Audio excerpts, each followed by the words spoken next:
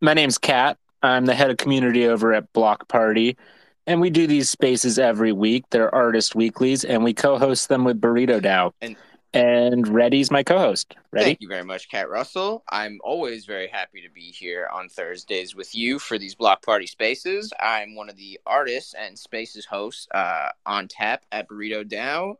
We are a mostly artist ran and artist focused collective. We focus on doing drops in Web3 that are digitally native and hosting IRL events at different conferences and stuff. And we are working on putting out other streams of media, such as our podcast and other content like streaming on the weekends. So be sure to stay in the loop by following the relevant links in our profile in the Burrito DAO account. So thank you guys very much for tuning in. There's a lot you could be doing with your time, and we are very grateful that you are here spending it with us.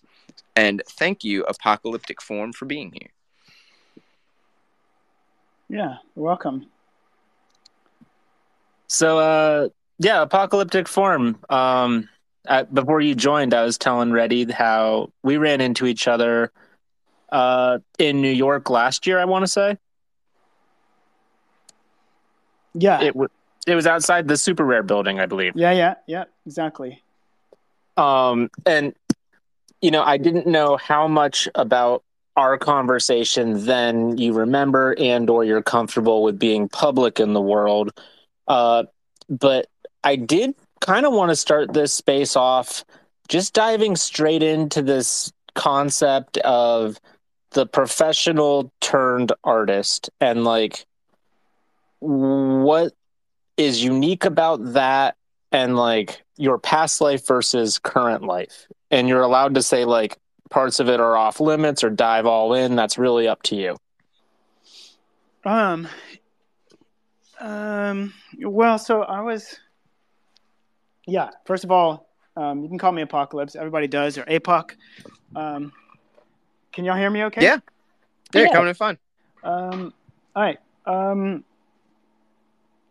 So look, I began my adulthood when I was 19, coming out a teenager, figuring out what I wanted to do. I dove into the arts, and I did a degree in art, and so I've been making art for 30 years. And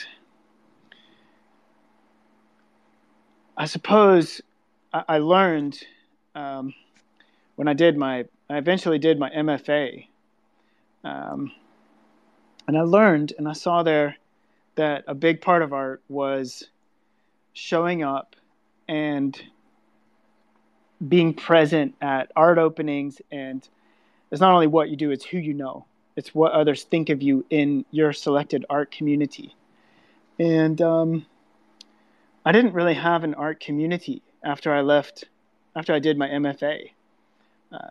My wife and I had young kids, and I really had no way of making a living as an artist.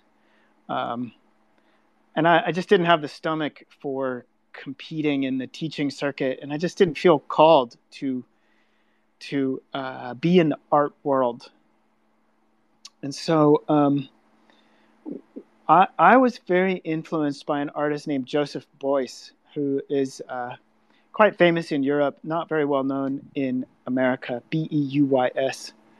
And one of his big contributions was to focus on creativity as a human faculty and its role in changing society for the better. And so all of his artworks sort of point to this almost this force of nature within, this sort of anthropological force within the human being that can create. And he wanted to call on that in humanity to basically heal the world. So, because he was a post-war German artist, and he lived through the war. So when I figured out that I didn't really know how to make a living as an artist, I kept making art in the background.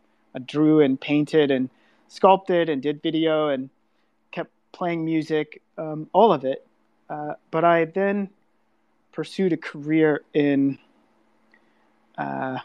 what I now look back and I call basically multi-stakeholder facilitation. And so just the way that it happened, I ended up um, kind of putting on a suit and teaching business leaders and NGO leaders and government leaders about creativity as a force or a possibility for massive social change. And I did that for many years, and just sort of had my first career there, which was very informative, but also a big detour away from who I wanted to be in the world. So it was a big experience in learning about culture, about why society is messed up and how society works, how it doesn't work, the limits of social change, the limits of leadership, the importance of paradigms in a society, because we worked at all scales of power in all over the world. You know, our company helped prevent civil wars and helped protect children and talked with leaders about transforming the energy grid and the future of their country. Like I was apprenticed into this work by a very established leader in the field. And I got there, I got into that position because I really understand how creativity works. Um, so, but in the end, I had a position that I didn't want, so I left that company. Um, Also, because I saw a couple of things. First, I think the most important thing was that our methods, which were the best in the world, I think, as far as I know, I mean, I just saw the limits of leadership in governments, in NGOs, and institutions. I saw the limits of modern consciousness up against the problems of our time, and I realized it was the way that we were doing things could only barely make a difference. And in short, I proposed changes in the way that we worked. I studied much more revolutionary leaders and thinkers and how they were changing their countries. And my partners didn't want to adopt that methodology. And I couldn't find any clients for it either. So I kind of just threw my hands up and said, well, fuck it. And that was just before the pandemic came. And I told my wife, man, I'm just beaten down by this. You know, I just I felt like I was at the end of my rope. You know, I was just like, um, uh, big life crisis. And I was like, man, I got to figure out how to do my art in the world. Because I have all this art. No one's ever seen it. I've never shared it with anybody. I got to get it out there. And so I began digging around and came across crypto art and NFTs and said, well, shoot, this looks really interesting. This is my vibe. I can do this. So, you know, I made a bunch of mistakes, dove in, you know, flopped around for a while and then found my groove. And that was about a year and a half ago. Yeah, I think like when we talked about this, like a year plus ago, there was something about it that really stuck and resonated with me, just having a parallel type background of that feeling of maybe we don't have to change the world. Maybe sometimes just having a healthy existence I'm happy with is enough. And I didn't know if you felt that way as well. I mean, I think there's a certain wisdom in productive resignation, or I don't know if that's the right word for it, but there's a certain wisdom in I would say it. If you want to change the world, start with changing yourself. Start with just being at your best in the circles and spheres of influence in which you have influence, right? In which you roll. I saw a lot of change agents and a lot of leaders basically projecting their own wounds and traumas into leadership positions and strategic decisions, if that makes sense. I saw the failure of people to think clearly about the impacts of their initiatives. And I understand now, after all these years, why an institution like the World Economic Forum can be so easily corrupted by power and try to solve the problems of the world for people instead of with people. So in the end, I think it's both.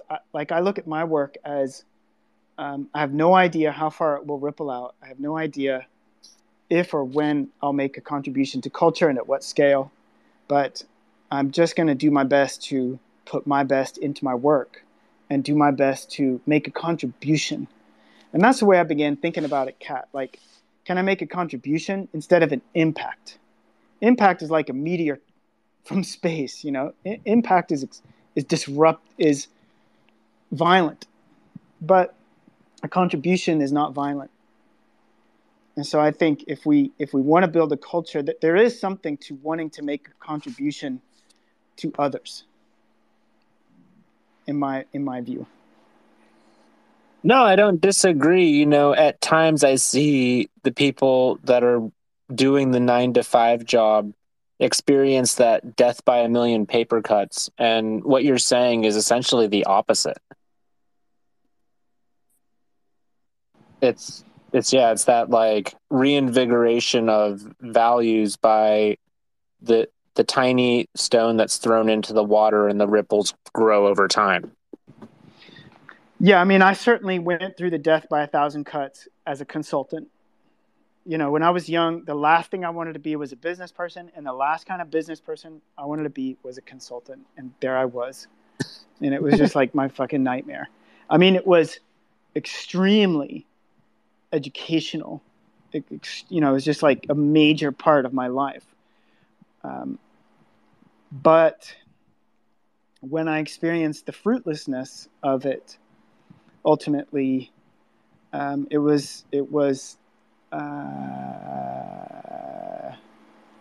despaired. I despaired, and because I didn't know what to do. I didn't know what to do with my life. I didn't know what I was good for. I was just like, shit, man. I'm just gonna suffer for another 40 years and then die. It was just like that. But I kept going and became content after a while with throwing one stone in the pond and seeing if it would ripple, and spending quality time with my kids and my family, and downsizing my ambitions from being somebody important to just being a good person, and seeing what I could do, wherever I was. That there was a lot of the ego burned out of me by failure. So, normally when I start these Block Party Weekly episodes, we do the like, hey, how are you? Can you like give us some fun background and stuff? And I wanted to go this route with chatting with you because, we've chatted before, but also because I felt that your story in many ways is a great tie-in for us to dive into your art. Because I don't know if people have told you this, but when I look at your art, there's this duality there of it's all these skeletons and death, but they're surrounded by what I would call like inspirational, uplifting, like that moment where the clouds break free and the sun finally strikes down on the like figure. Yeah. So the reason I decided to call my work Apocalypse, there's two reasons. Long ago, I would say back in the like late 90s, I started what I called the Apocalypse Art Club, which was I would make art for a bunch of patrons and they would support me. And it kind of worked for a while. But I also learned that I had to become very consistent and very good in order to support that kind of business model. But this word apocalypse has always been important to me because it means revelation. It means revelation, but in the popular culture, it means Armageddon or catastrophe. And this extraordinary twinning of these words, this simultaneous two meanings of catastrophe and revelation, or death and rebirth, is the theme of my work, because I think it's the theme of the age. What do you mean by that? Well, I think we're increasingly seeing the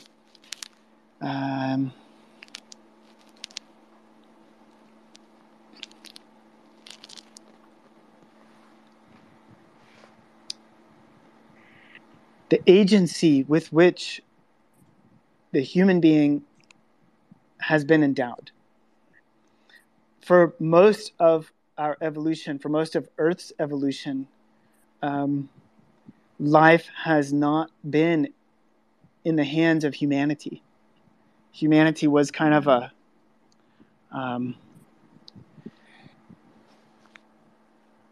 child.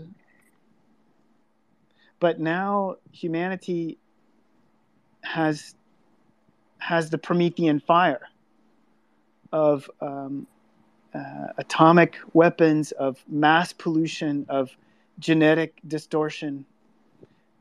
So that's at scale. But even in the individual consciousness, we're no longer held as individuals by family, by church, by tribe.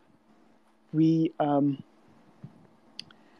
have increasing levels of choice about who we want to be as individuals. And this is a double-edged sword. I mean, it's inevitable, but it means that we can fall into what the ancient cosmologies called error. We can make mistakes and do stupid stuff. But through that, we gain a certain creative power. We gain a potential for freedom, not just do what you want without consequences, but freedom really to be a creative being. So with this extraordinary potential for creation comes, just as an inevitable consequence, a lot of destruction, a lot of mistakes. And so for me, the spirit of the age is like humanity learning through its mistakes the inevitable lessons of love, of sacrifice, of learning to do the right thing, and learning to be free in that, to be free in doing the right thing, not out of duty or out of moral code, but out of kind of a wise intuition that it's best for me as an individual and for you as my brother if I do the right thing. But these moral grounds are earned and freely won. They're not given to us as moral dictates anymore. If that makes sense. Yeah, it does. And it's interesting that you're a traditional artist, but you're up on stage for an NFT chat, because there's this almost contradictory nature to it that just is ever present in my mind as also an analog artist, where like there is a parabolic rise of technology, and at what point do you reject it, and at what points do you accept it? What are your thoughts about it all? Because I know, like, for instance, we see AI and how fast it rapidly grows. And for every worry that I have about that, I'm also like, but it is exciting. I For love every. watching Joe Biden play Minecraft. Exactly. Like, that's sick. I mean, if I I would love for the Apocalypse Studio to grow to the point where we have AI capabilities in house. I'm not at all scared of AI. I'm what worries me more is what humans will do Oh with yeah. AI because we haven't learned the lessons about which I'm speaking, and we won't learn those lessons until we learn them through destruction and immolation. And so the AI in art doesn't scare me at all. Why? Because I'm not worried about somebody being able to produce images. I think images are so cheap. Information. You remember when the internet was born? It was like, oh, this information. Well, information is cheap, but wisdom is not. And I think with AI, even with the best AI artists, the novelty of the technologies is has the nature of a fad. It wears off. But the art has staying power in as much as it speaks of something substantial and meaningful. And that meaning or that substance is perennial, right? That has to do with who are we as human beings. So I don't really look at myself as a traditional artist or a physical artist or a digital artist. I mean, I've been making art for a long time. I've done all kinds of stuff. If I had the patience and interest to pick up Mid-Journey and Stable Diffusion, I would. Hopefully, we'll incorporate that into the studio at some point. My concern is about what the artist is saying. What if art is speech? What does the art say? And I think that is where eventually, after the fads, after the innovations, after the hype around techniques dies down, because it does after a while, what you're left with is, well, who is speaking more deeply to what is going on in humanity and in evolution, in our age, in our culture? So I celebrate these innovations. I love to see them, but they don't worry me because um, if it speaks as art, then you can use any tool. If it doesn't speak, then tools, you're not using the tools to say something. If that makes sense. I think that makes sense. So, um, I think at this point in the conversation, I want to leave it open to you. Do you want to do more philosophical musings? Because I have another one for you. Or do you want me to switch over and ask you some questions about your art? Which is more important with your time? I mean, I don't care. To me, this philosophy stuff is very practical. It's like it's like it's either they're two sides of the same coin. I mean, we could talk about art cards. We could talk about the meanings. We could talk about what's going on in the space. We could talk about power laws. I've been thinking about power laws a lot. Well, let's do that last one because I'm not quite sure what you mean by that, and you got me curious.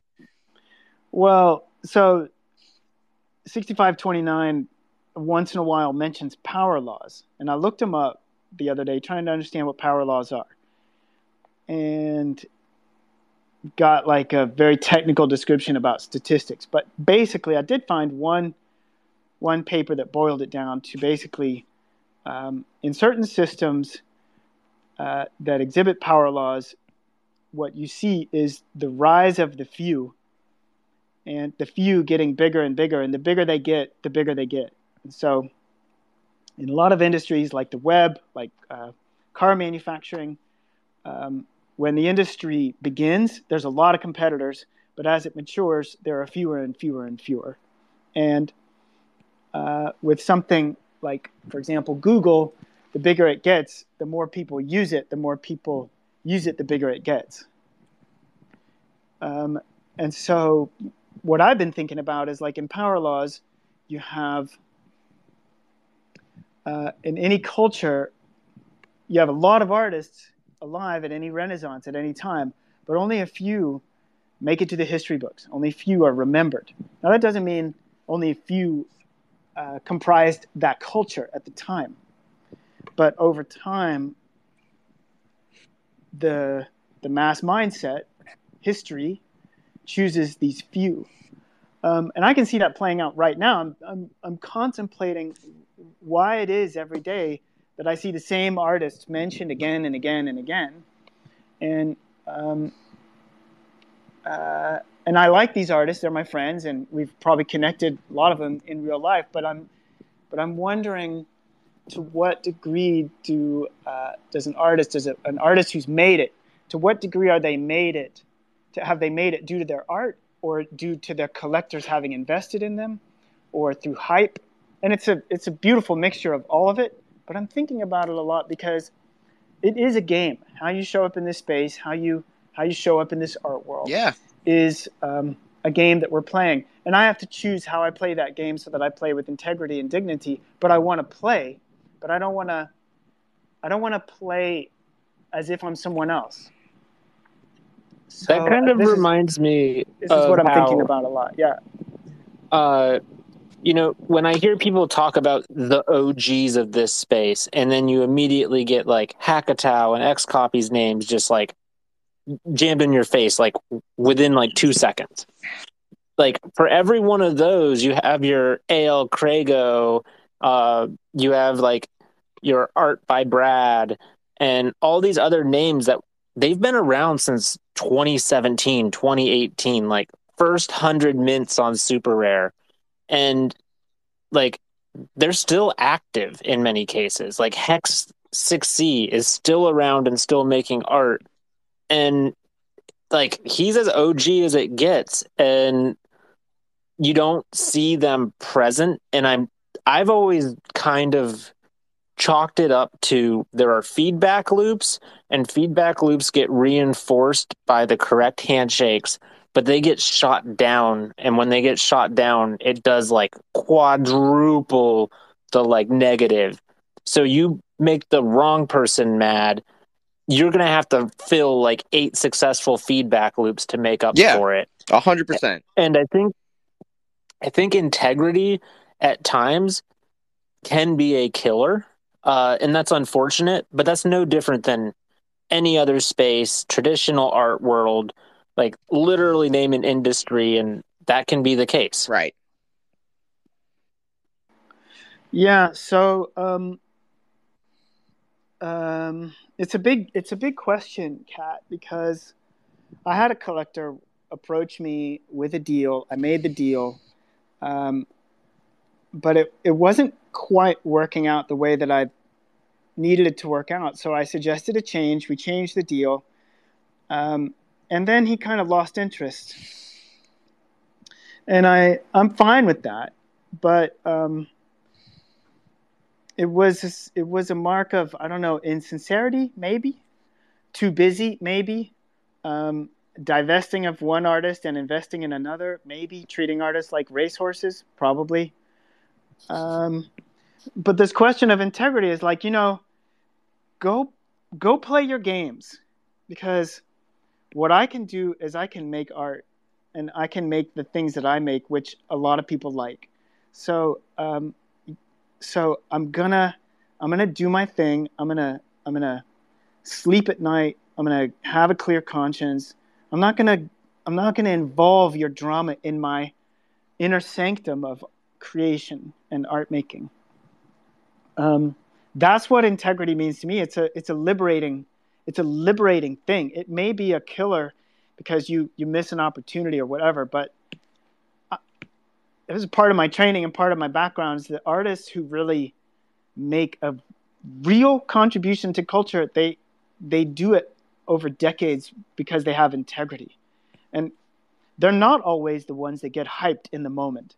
I mean, I always think of Damien Hirst, like brilliant young guy, gone to seed. I'm sorry, but yeah, his butterflies were great, but yeah, you know, I don't want to be that guy, and I'm not going to be that guy. So Have opinions. and make something that matters rather than pick the easy path. I don't know. That's just the way I think of it.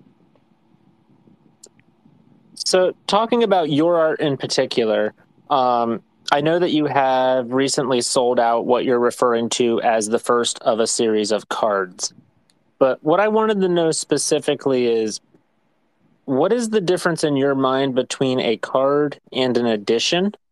And can you clarify that for me? Yeah, so the art cards were born of um,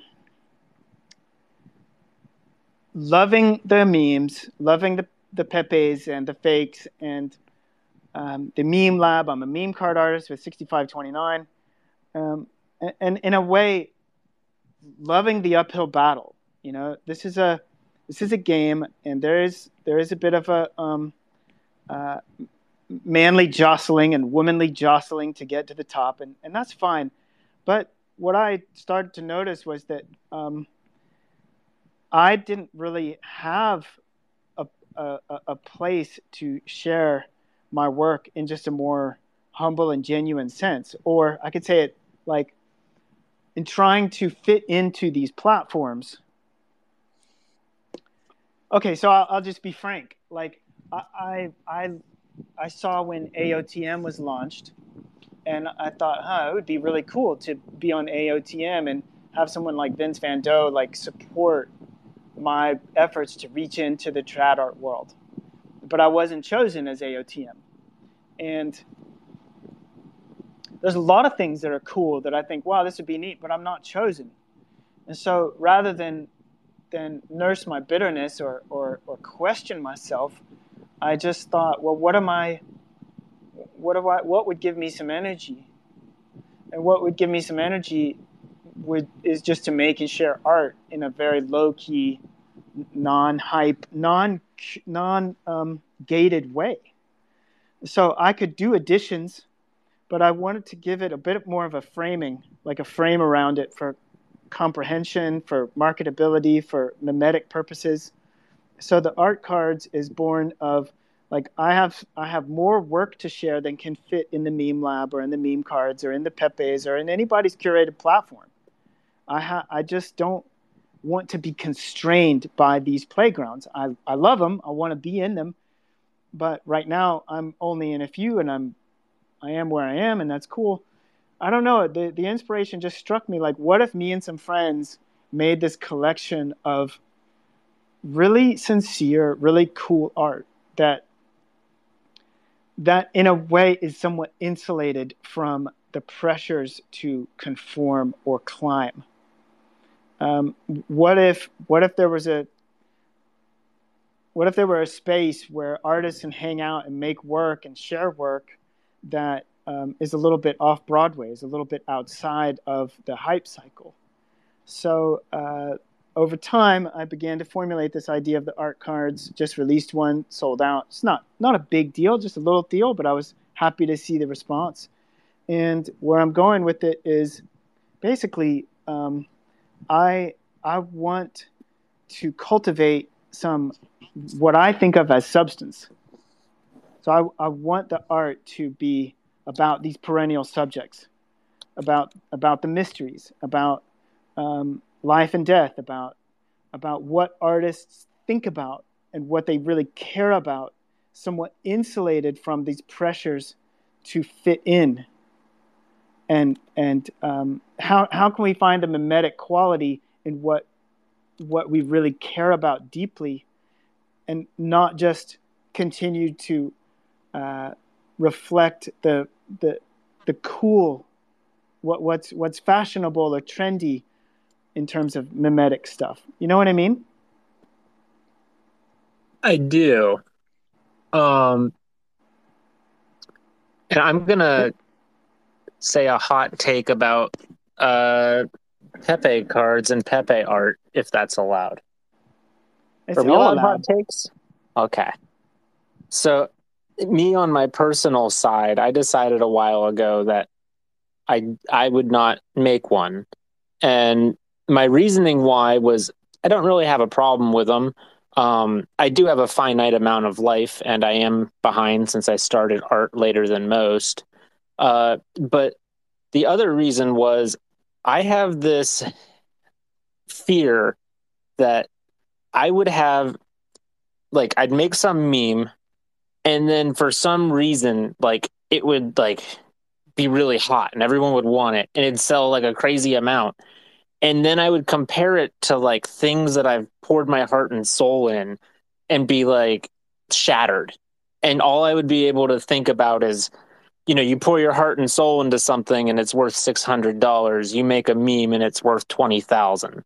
And I think that that would break me. But what's worse, Kat? What if someday you make a piece and people just turn it into a meme? Ugh.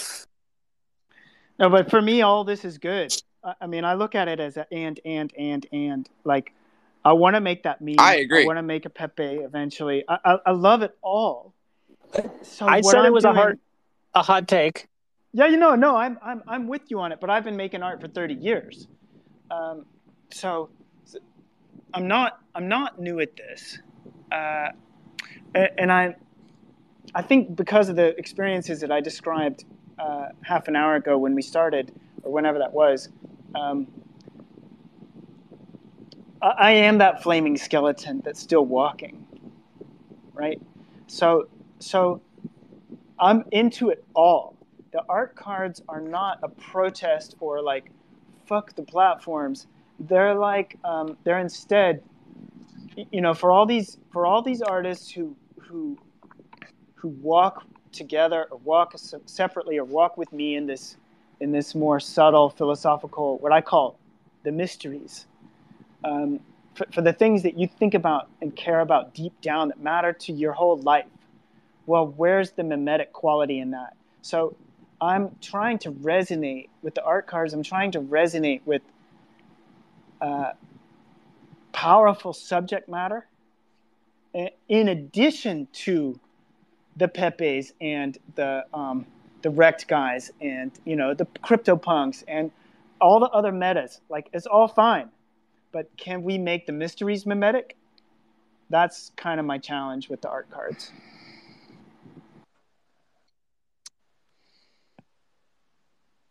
When I first met you online, and I was digging into who you are, uh, anytime there's like a photo of you, it seems like there's always you holding a skull or there's like a skull sitting around.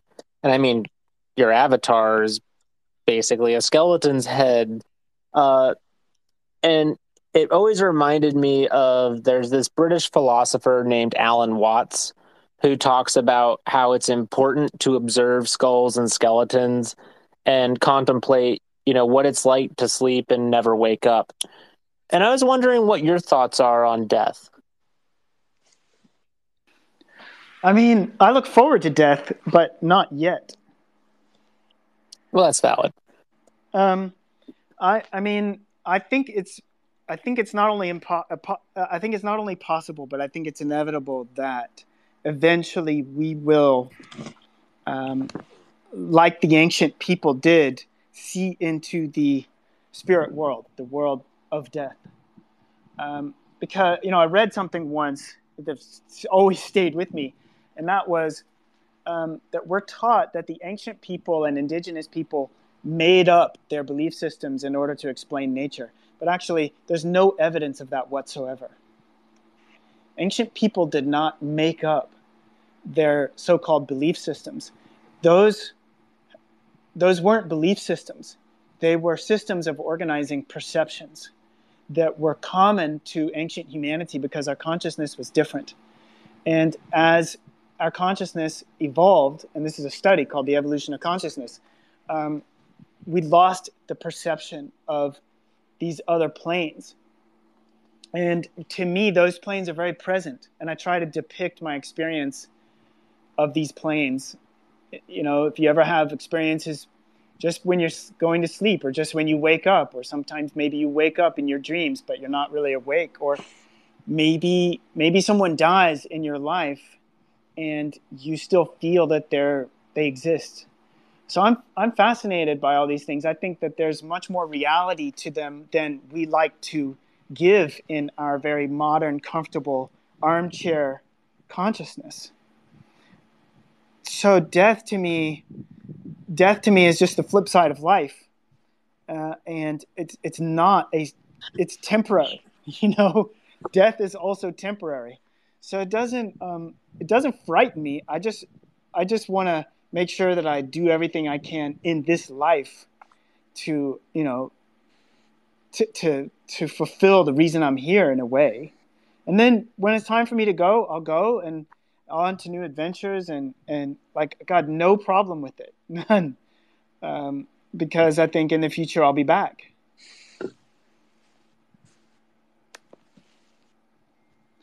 Yeah, I kind of assumed that you had a more spiritual opinion about it than, say, the pessimist that is me does.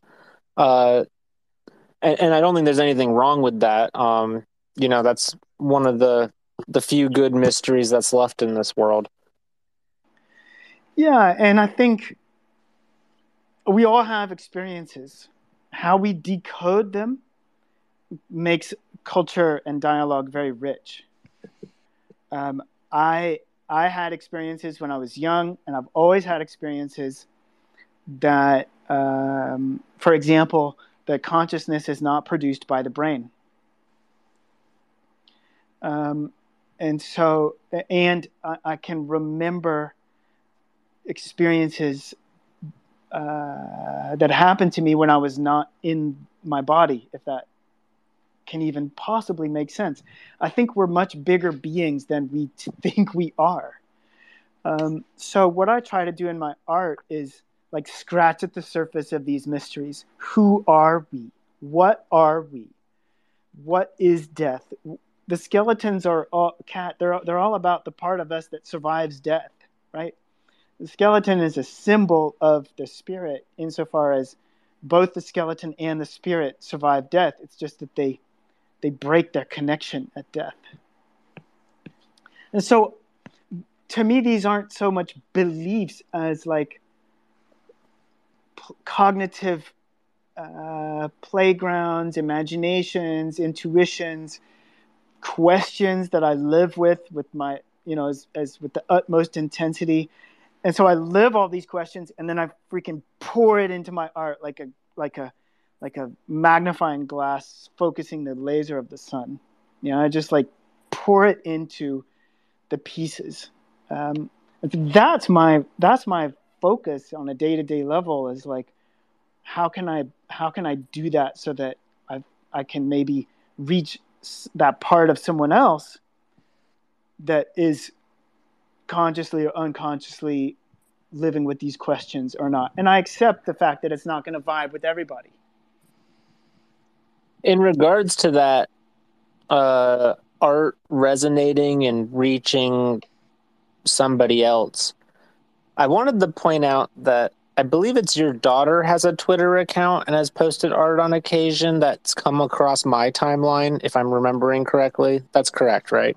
Yeah, I have two daughters. One of them is more active on Twitter, and the other one is not. So, and Iron is a studio assistant in Apocalypse. So yeah, she posts from time to time little snippets of what we're working on or stuff from her own art journal, and Well, she also helps me in the studio occasionally, or actually quite often these days. I will say that, there is definitely a reflection of your art in her art.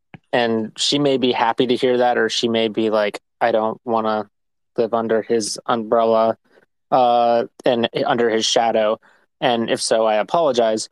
But th- I see it. When I see her art, I'm like, oh, that is Apocalypse's daughter. I mean, I think that's fine for now. She's actually helping me with this major project called the Influx, and we're painting the pieces. We're then digitizing the pieces, and she's working on a bunch of pieces by herself, and then she runs it by me. So she's quite happy to be under my wing right now. She's only in her early 20s, so she doesn't yet feel that need to like articulate her own voice, but I think it will come quite naturally in time. For now, And it she's an isn't a apprentice. slight, by any means. It's No, no, more no. of like the nuance of your paint palette brush strokes and things tends to carry forward to your next generation. And that makes complete sense. If you're around something long enough, it just naturally rubs off on you. Yeah, I mean, the other thing about all this stuff is, like, I see Crimson here in the audience, and he just disappeared. But his PFP is one of my pieces, and when I was making that piece, it was in my mind. It was called The Birthday Party.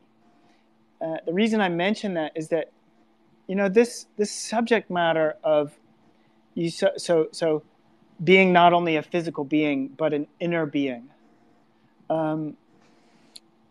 It is not incompatible with, say, punk rock or sex or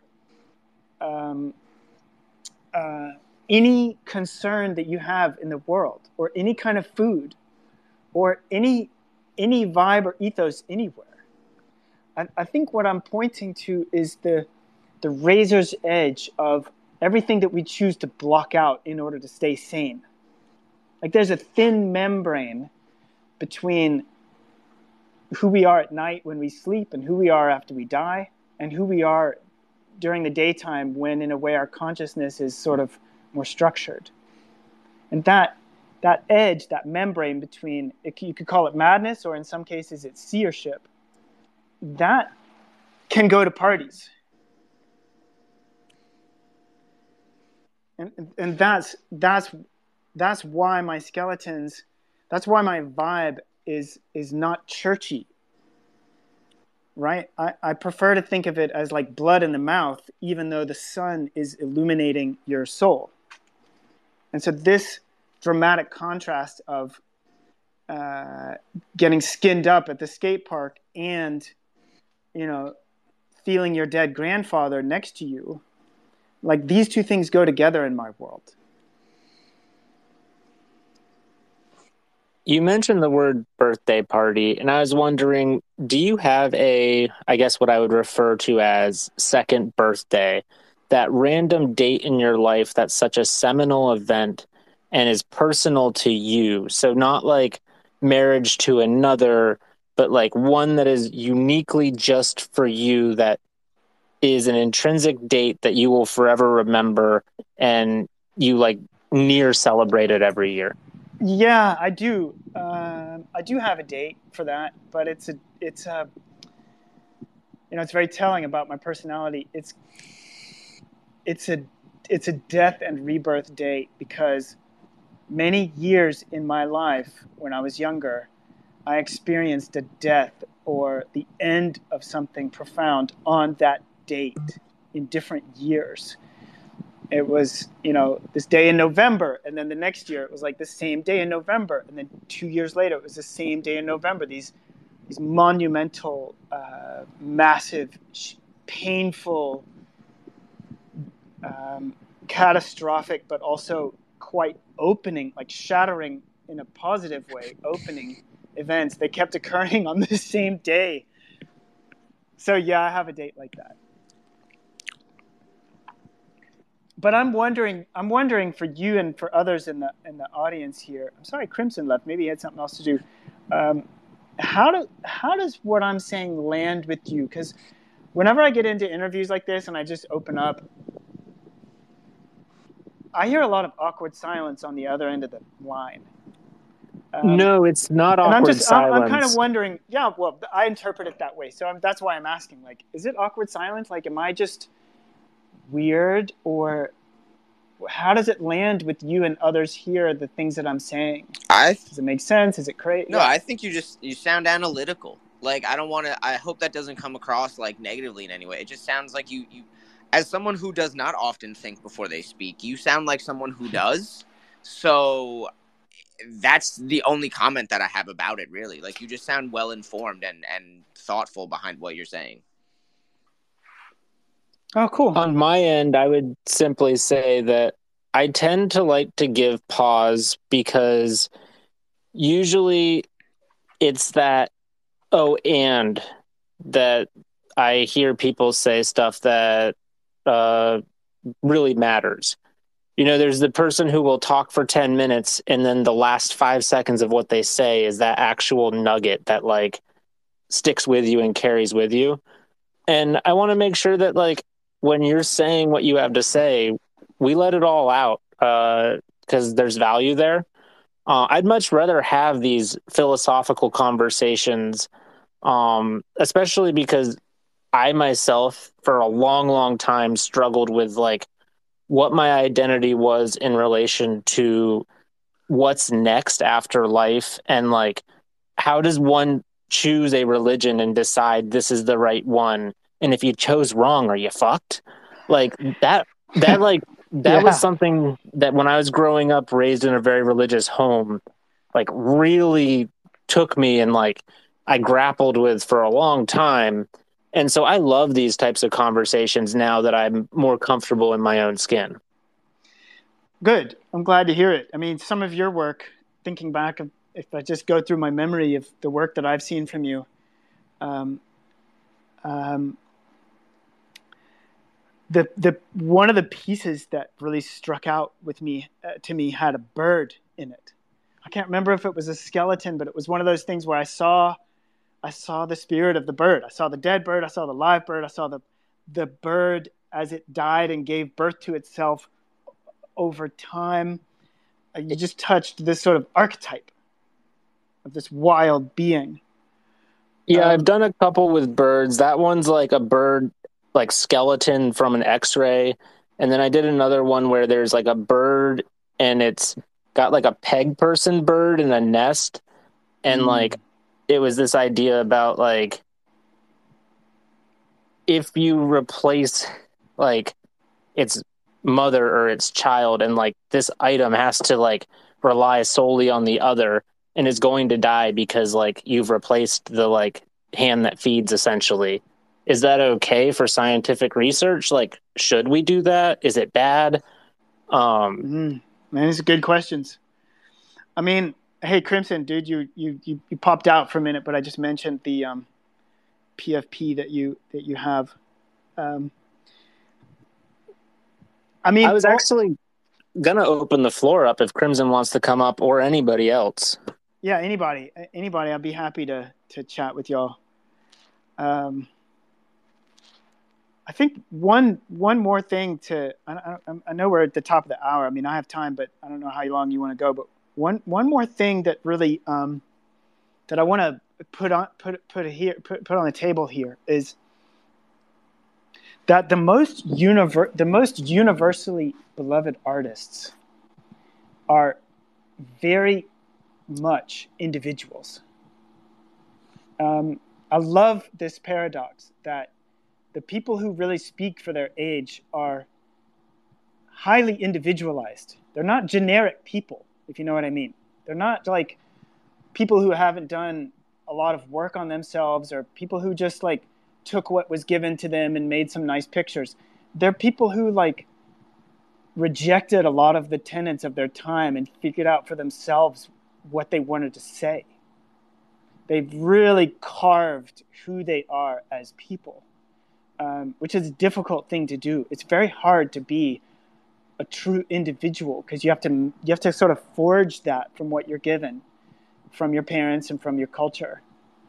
Um, and so I often see a lot of art that's kind of generic. It's kind of like, oh, I'm sad, I'm wounded, you know, or on the positive side, it's like woohoo, party and hype, and that's all fine. But what I look for, especially in the art cards going forward, for those who want to collab on these, because I think we're going to do some cool collabs, is like finding the universal in the individual.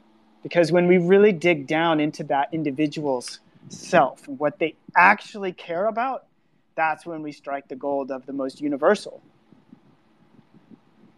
So anyway, I just wanted to say that because that's kind of an invitation to open up what could be mimetic in this space, i.e. universal, and broaden it from just hype and popular stuff and cool kids clubs and mint pass and rare pass and super pass and golden pass and hall pass to like more powerful, more universal, more I don't know, like stick with you, stay in your mind kind of artwork.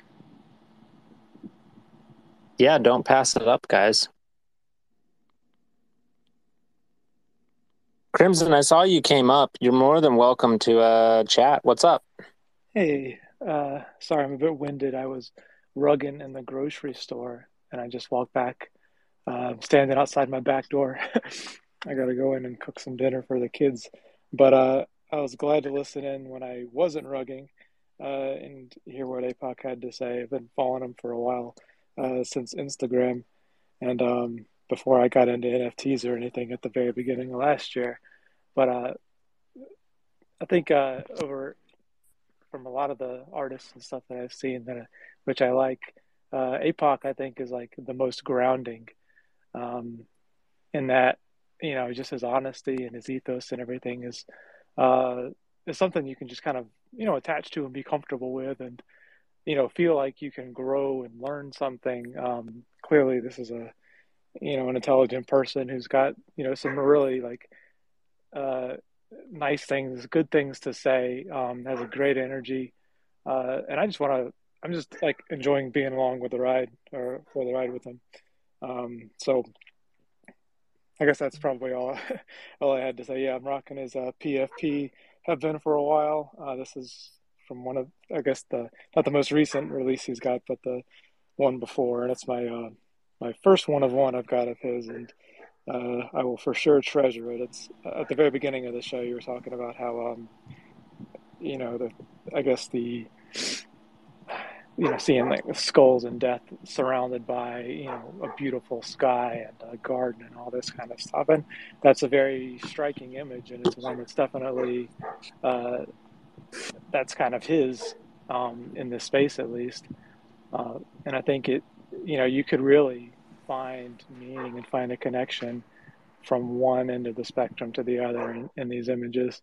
Um, he doesn't like go crazy with trying to include all these details or try and point you here or there or tell you anything. It's really, here's something, find yourself in it. And I find myself doing that a lot with a lot of his work. He's obviously got his own ideas of how he put these things together and why they are what they are, and he's free and eager to discuss those with anybody who asks and wants to know. um, so it's kind of nice to know that there's a meaning, intent behind the work. There's a purpose, like he says. What is it saying? He knows what he wants to say, but individually, we can find in ourselves what we want to say through them as well. Um, and I've spoken to him a lot about that kind of stuff and how I feel about a lot of the pieces. So um, I entrust that a lot of other folks who are, you know, he's got a lot of diehard folks behind him, that they kind of feel the same way. But that's my piece. So APOC, glad to chat here and glad to chat with you guys. Dude, thanks for saying all that. I mean, I think that's one big thing that I haven't really talked a lot about is I love it when you see something different in the piece than I see in it. I love that. I try to make work that is ambiguous and that leaves it to the viewer to interpret and make their own meaning. And I find that that's what makes a strong piece of work is I can look at it next to you and we can both wonder and marvel about it.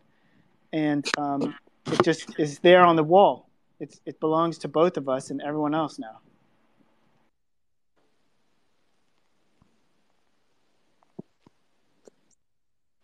Well, obviously, you know that I've been a big fan of your work for a long time, APOC, and it is just really great catching up because it's been a while since we've actually chatted. So I'm really happy that you came on.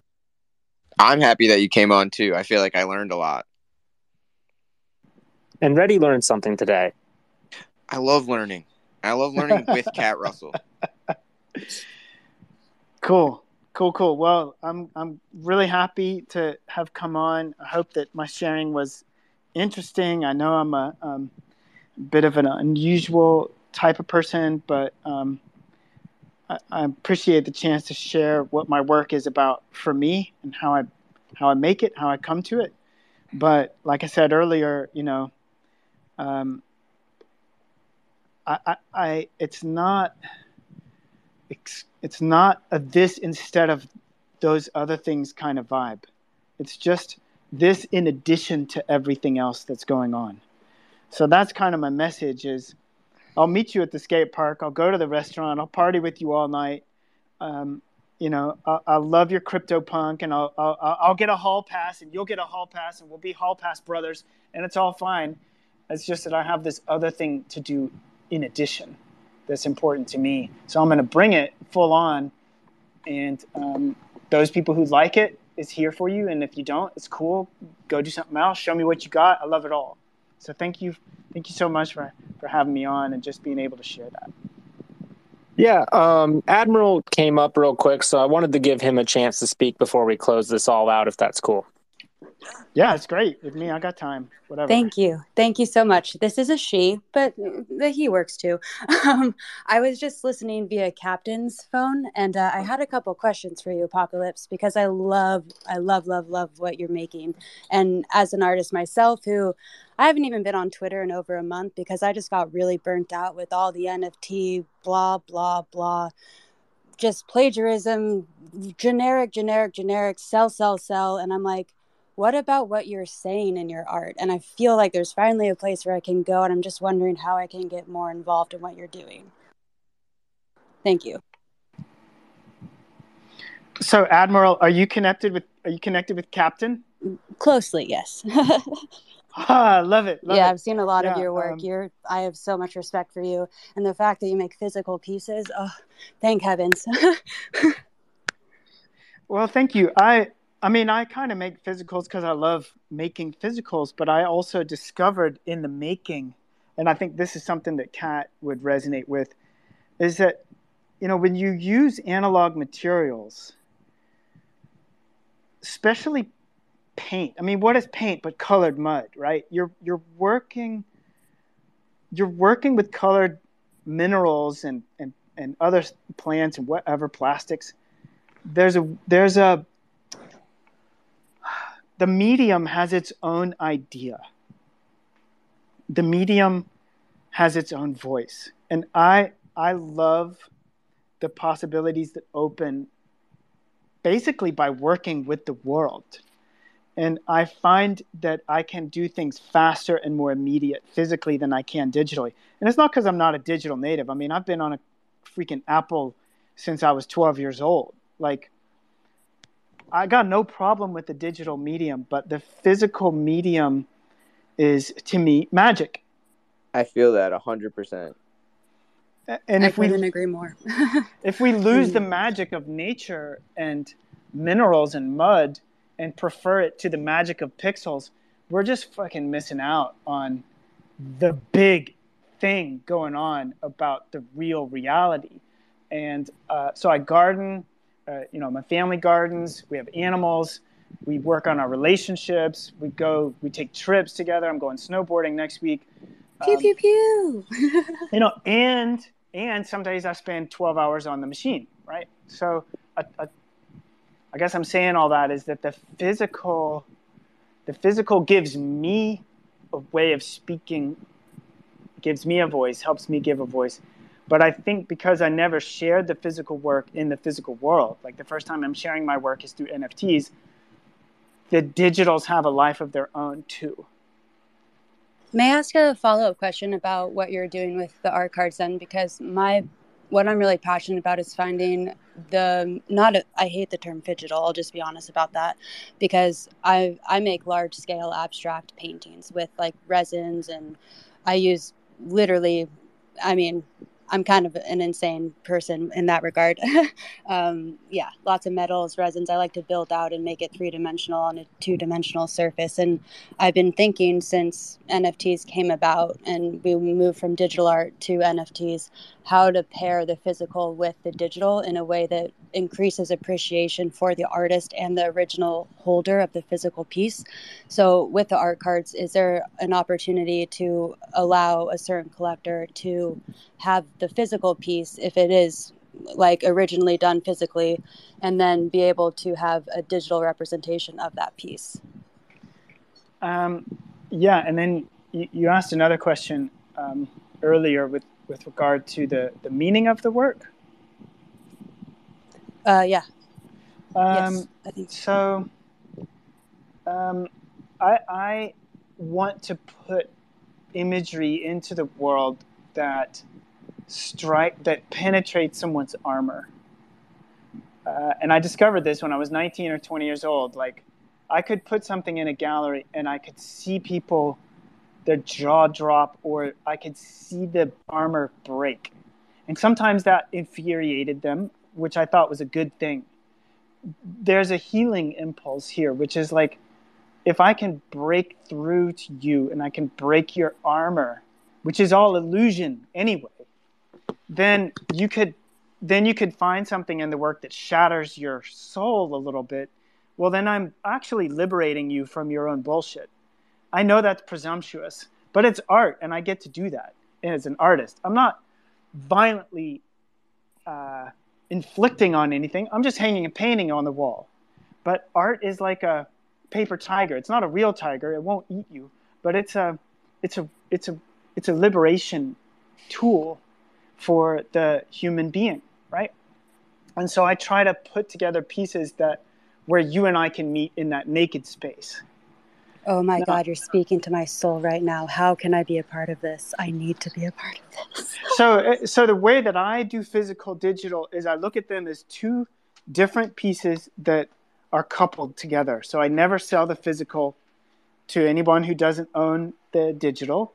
And right now I'm about to hire a lawyer to help me draft an agreement where I can send the physical to the one-of-one owner with the agreement that when they sell or transfer the token, they will ship the physical back to me or to the new owner at my expense. So that Amazing. I know that might be violated one day and I can't control, but that's the spirit of the agreement, is this physical should hang in the home of the token holder because it has a message, it has a function in their lives that there's something to the fact that it doesn't turn off. Now, ultimately, I want these physicals to be in a museum or a castle or some gallery where all of us can get together and have conversations. Like, that's my big dream. That's what I'm working on. That's why I want a lot of ETH, is so I can freaking get a castle and people can like come there and do artist residencies and collectors residencies, and we can have these conversations. We can make shit. Like, that's my ultimate goal. And then on a practical note, what I do is I make my physical, I take it out in the sunshine, because that's the best light source I have found. I take a high-res capture of it, and I basically make a new piece. Sometimes I really enjoy when the digital is a direct representation of the physical, like First Angel, one of my pieces. I mean, I'm just looking at it right now. Like, it's fucking gorgeous. And you look at the digital, and it's gorgeous. And you look at the physical, and it's gorgeous. But other pieces, like A New Earth, which Sartoshi just bought, Sartoshi, the motherfucker guy, the Emperor guy, like, he and I started chatting before he left the space. But when he came back, he was like, hey, I want a one-of-one. So he bought this piece called A New Earth. Well, the physical to that is different than the digital. And I don't have any issue with that because I'm making a digital piece. I'm not representing it as anything other than a digital artwork based on a physical piece. And it's all fine for me. I'm like, it's all good. The meme card triptych too, I have 3 full-size paintings, but we cropped it for the triptych in order to make a digital piece. To me, it's all good. There are no rules as long as you do it with dignity and integrity and honesty. I will say that I definitely appreciate when, if you are capturing a physical, you photo it over scan it on a personal level. I mean, there's no rules. Do it however you want. Xerox it for all I care. But I prefer that personally as well. I've been taking photos of my installations and with like micro and macro lenses and playing with the cinematic representation of this quote unquote still life, but I've been working with glass, resins, light, and projections, which is very hard to capture until I realized that I had to use a different medium for the message of sharing the art that can't be transported. So I'm just thrilled being in this space. Thanks, Captain. Woohoo! You guys are awesome. I couldn't agree more. It has to stand alone as its own piece. Otherwise, it's just kind of fraud, in my opinion. And I know that's a heavy word, but in this space, there's so much just bullshitting that takes place, and I'm really over it. I mean, I come from working with fine artists in studios in LA and putting exhibits, New York, LA, all around, wherever I can, really. I just rent a space and do it because I figure who's going to do it unless you make the action yourself. So I'm just happy to hear this in a Twitter space because like I said, I haven't even been on Twitter until I heard this. And then I realized because Captain didn't let me talk through his account. So I had to get on my own Twitter. So thank you for holding this space and sharing your thoughts and your process, Apocalypse. It's really refreshing to say the least. And I feel very reinvigorated in the space and a little bit more hopeful because let's just say I lost all hope there for a little bit. So thank you so much for letting me speak. You're welcome. And I would just say, like, take your physicals and find a way to use them to make digital pieces without regard for what anyone else thinks of anything. Oh, I've been doing that for years. Yeah. So then I always made it for me to share what I felt. But yeah. Make sure you're following me and DM me because I want to follow you, and I'd love to look at it because these are just two different planes. The physical is the physical, the digital is the digital, and we're free to be awesome on both. I couldn't agree with you more. Thank you. Apocalypse. And I already DM'd you. Since we have a small space, I wanted to just circle back to something you mentioned of this idea of the physical and the digital staying together, and how do you ensure that happens? And something that I think that you could look into, and this is me personally, not Block Party. This has nothing to do with Block Party. Apologies, Block Party coworkers, etc. Yeah. But one thing that you could do is you could have a Solidity contract customized so that in order for the NFT to transfer, the new owner has to verify they have the physical by interacting with an NFC chip to cause the transfer. Oh my God. Thank you for saying that. I've been saying that for years. I will DM you on that, and that's...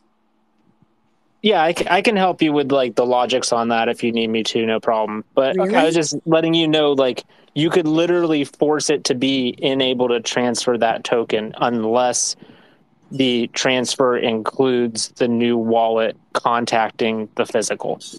Can I ask you a question about that? There's something. Oh, sorry. There's something in that I hadn't really crossed. Okay, so you and I will talk about that. We'll figure that out. Okay, so I've been talking about RFID chips in like frames and stuff for a very long time, and you just said something with, what was it? The NFC, Near Field Communicator. Okay, yeah, because what I have been trying to communicate to people is that blockchain technology doesn't need to just live digitally. I don't believe so. Like, if a painting were to have, let's say, within a frame, something that could be scanned with an infrared device or anything of that nature, it could pull up all of the previous owners and or places in which it was displayed, put on exhibit, museums, things of that nature. Does that chip allow that to do that technology too?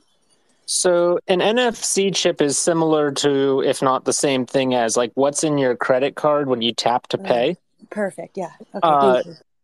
What you can do when you write them, they're very cheap. It's like $20 for 50 of them, and they're small little discs. And what you can do when you code to write on them is you can usually add like a URL or something very basic, or you can add interactions with an NFC chip related app. So you would need to find a third-party app and make sure it remains supported in that instance. So you're going to be fairly limited, but you could do as simple as anytime anyone ever interacts with this NFC chip, they get brought to a URL, and then you keep that URL up to date. That would be one way to interact with it. So for what you're describing, I would say oracles or node solutions are probably better. But for just something simple like you can only do X in Solidity if NFC chip ID number Y is interacted with, that works perfect. Oh my gosh. Thank you so much. Oh my God. Oh, good heavens. Thank you, thank you, thank you. Do you mind if I DM you about the third parties you mentioned and like who I could reach out to? Because I've reached out to multiple people on LinkedIn, but I'm kind of shooting in the dark here. Because I don't do technology, I just understand. Where's she going? I can't hear Admiral very Are you well. running You away might from I have have a us? covered up your PC phone. problem, sorry. Sorry. My That's PC all right. likes to do that. Suddenly you disappeared into the corner of the room. I was asking if I could DM you about the third parties you mentioned because on LinkedIn I'm kind of shooting in the dark with people who've reached out to me and blah blah blah, and I've just been very vague about the technology because I think it has a lot of potential to also help physical artists who want to remain in that world, but to be able to have royalties and really reap the benefits of the appreciated work, which therefore will appreciate in time. And yeah, so. Yeah, I would be happy to discuss that. It'll be through my personal account, but if you DM this one, I can redirect it and we can carry the conversation on. That's not Okay. a problem. Thank you so much. Otherwise, Apocalypse, we're about 20 minutes over time, which is usually a good thing in my mind. Like, I was that's gonna say usually, this is like the longest the block party space has run on a Thursday so far, I think. yeah, and that's usually a sign that, like, I'm not screwing it up for once. So, thank you, Apocalypse, for being awesome in that regard. You know, I think that we had a very introspective conversation that touched on everywhere from life, death, and your art in between. And I love that. So, ready? Do you just want to take us out, or Apocalypse? Is there any last words you want to share? No, man, I'm good. Thanks for having me on, Kat. Thanks, Reddy. All right. Appreciate it. Well, Thanks, Block ready? Why don't Party. you take us out? Maybe.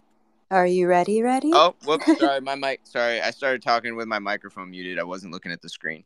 He wasn't ready. Yeah, I actually wasn't. You caught me slipping, Cat. I was not ready.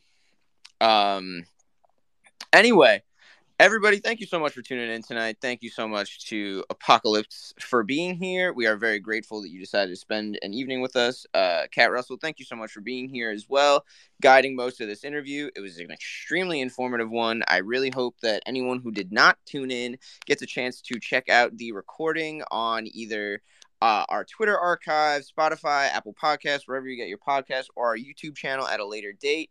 If you want to stay more connected with anyone from Burrito DAO, please follow the links in our Twitter account where you can find our Discord where we hang out a lot. And again, thank you everyone for being here. Kat, thank you for co-hosting and basically driving the boat on this one. And from everyone here at Burrito DAO, I think that's going to be a wrap. All right, y'all. We'll see you next week. Thanks again, Apocalypse. Thanks, everybody. See you around.